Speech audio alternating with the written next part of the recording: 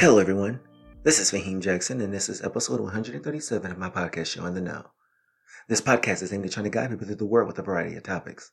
Each season, there will be a particular group of topics to cover. Within these topics, I am asking questions and trying my best to answer these questions from my viewpoints of the world around me. The following episode introduction speech is for the topic of today. And that introduction speech is why exercising daily is going to benefit you from the perspective of feeling good and looking good. Throughout the week, I go to the gym and lift weights. I do lower body, then upper body. And then I take off either in between the week or on the weekends. You should be working out consistently throughout the week, not just because of the health benefits, but also in a way in which it makes you feel. Your clothes will start to fit a certain way. People will start to take notice of how you look. That feeling is a feeling like none other you have ever felt before. The look that is given to you when your progress is recognized. It is further confirmation that you have been doing something right, and it is the motivation you need to keep going. We like to think that it's all about health and wellness, but not really. We don't like to admit it, but we enjoy the compliments. So sit back and enjoy the show as I discuss feeling good from daily exercise. So like, share, and subscribe to my YouTube channel. What is exercise? A definition of what exercise is a bodily movement which aims to maintain and enhance physical fitness and wellness. So there are a wide array of things that contribute to exercise. You could be going to the gym every day and lift weights, but also walk a mile to work. These are both examples of exercises, and I will speak on more exercises that will be beneficial later in the episode. For now, I will continue to elaborate on what exercise is, because in order to understand what it is, then you can move on to target key areas of the body that benefit from exercise. And here's where you go into strength training, which will give your body definition. Here's yet another statement, which I will cover in depth later in the episode. But as we move into the next topic, we have to ask ourselves a question. Is exercise something that is a man-made thing, or is exercise something that we have no choice but to an extent do on our own? So let's go into that. Is exercise an invention? Let's break down this idea of exercise. Was it something that is man-made, or is it something natural to us that we do automatically? To me, exercise is a natural bodily function, yet the modern-day exercises we perform are more of an innovation. Targeted areas of the body with equipment that we have come to create, which builds off of muscles we work naturally. What does that mean? It simply means we work construction throughout the human history, and then you see someone with strong legs and arms. The worker is always bending and lifting. So we simply create the deadlift, the lunge, and then the bend over rows, as well as a host of other exercises. So with that said, exercise is not an invention. It can't be. The human experience is an exercise. You have to walk to the bus stop, you're exercising. The bus drives by and stops at the route, you have to run. Now you're really getting an exercise. Your children are toddlers and reach up to be carried. You pick them up, that's exercise. So, exercise, an invention? No. Innovation? Well, of course. Where in the world did it start? I just proved that exercise is not a creation but more natural. So there's no place we can truly say where exercise started. That is a loaded question simply because exercise started everywhere. From the moment our civilization started being built, we were exercising. As a matter of fact, the Neanderthals were a very well-built group of species. They hunted and built with their hands and dragged the meat of what they killed, even miles. This is an exercise in itself. But this was in the present-day Africa, Europe area. What about Asia, Australia, and the Americas? Well, the same thing existed in these places as well, because humans ventured out into other parts of the world and built civilizations, the same as these Mediterranean environments. So as I said before, exercise took place all over the world. Now, as we innovated and created equipment in order to build further in society, we became less physical. And moving into the future today, we're becoming less physical. But let's observe for a second the popularity of exercising. When did exercise grow in society? See, in the 1940s and 50s, bodybuilding was a competition that became something somewhat popular. But it wasn't until the 1980s when physiques became something that was more popularized. It was shown in magazines, televisions, and movies. Here's when certain names became even more popular to the point that bodybuilders appeared in popular culture. So from here on is when exercise became a little more popular, coming through the 1990s. Fitness competitions continued until social media came about, and now bodybuilders could have their own internet platforms. This is where I go into the next section.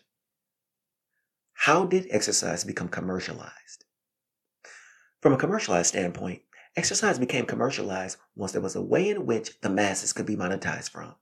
Because exercise from a popularity point of view in regards to the fan base has been around for decades, but people were not reaching in their wallets and paying. As a matter of fact, decades ago, over 60 years ago, doctors actually linked too much cardiovascular work to disease. It was called athlete's heart. Isn't that shocking? And yet smoking was not a problem. Yet when celebrities started to grace the covers of magazines, and for men's fitness, for instance, then it was a recognizable face. Now here's when the money comes in. Exercise is introduced into all facets of our popular culture. Let's not forget about all the companies that were created for supplements and fitness equipment. With what has been stated, what should we be doing on a daily plan for exercising in the gym? How many days should you exercise? This section of the episode is not going to be that long because in my opinion, it depends upon what works for you. For me, I try to get in about 4 or 5 days per week of training. For you, you could easily get a good workout at about 3 days per week. Now I say for 3 days, have a good vigorous workout for those 3 days. Have a good balance of upper and lower body workouts. And when you're someone that will be exercising, then what are some of those workouts? What are some beneficial workouts? I talked about some exercises that people could perform in previous episodes for health and wellness segment. For the upper body work, you could perform when exercising. The following are some good workouts. Grab a small barbell, straight barbell, that is, attach the bar to one of the upper body machines that is part of the multi-purpose station. Then set the weight at the station to begin your workout. Now you can perform this workout in a number of ways. Grab the bar, stand straight up with your back slightly curved, then bring the bar down so that the weight lifts up on the station. Another exercise from the multi-purpose station is the row workouts. Grab yourself a mini hand bar or a semi-long barbell and attach it to the station. Adjust the weight so that you want to lift, then prepare for your workout. While seated, you pull back the hand bar on the barbell until your back flexes as the weights lift from the station. More of the beneficial workouts are a pull-up station. You could walk away from the pull-up station and grab some dumbbells to perform curls. Dumbbell presses lying on a bench or even shoulder shrugs. As for the lower body, you have sitting leg extension machines and another machine where you bring the bar down and work your hamstrings. You also have the squat station where the barbell has weight plates placed on each side. Then you place your neck area against the middle of the barbell. Pull the barbell from the station, squat down as low as possible, then back up again. A final leg workout would be the leg press machine. Now this is the last workout that I would talk about. But don't be misled. There are a plethora of workouts you could perform that are upper and lower body. But what should the person exercising consume for the nourishment of their bodies? What are some foods and beverages you should consume? As for the foods and beverages that we put into the body in order to get the most gains, it goes as follows. When observing the proteins that we need, try going to the grocery store and buying yourself some ground beef and chicken breast. Then cooking ground beef, try not to use too much oil and seasoning in the pan. As for chicken breast, I like to place them on my griddle. You can put them inside of an oven.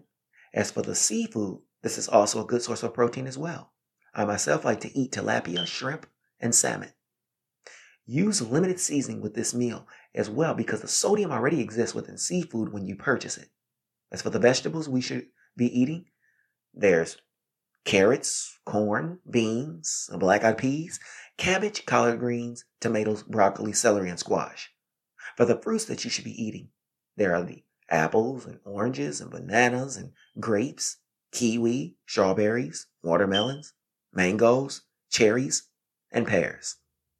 As for the carbohydrates we want to consume, those are the breads, wheat, oats, grains, beans, potatoes, cereal, white and brown rice, pasta, and of course nuts.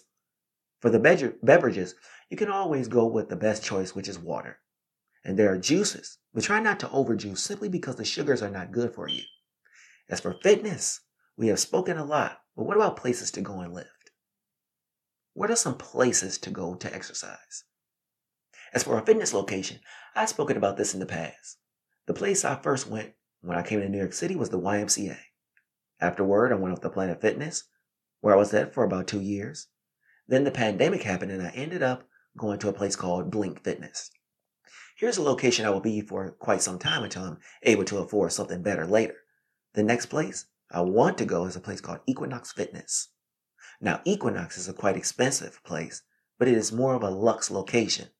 There are a lot more choices than the place I go now. And your dry cleaning and even a shopping center.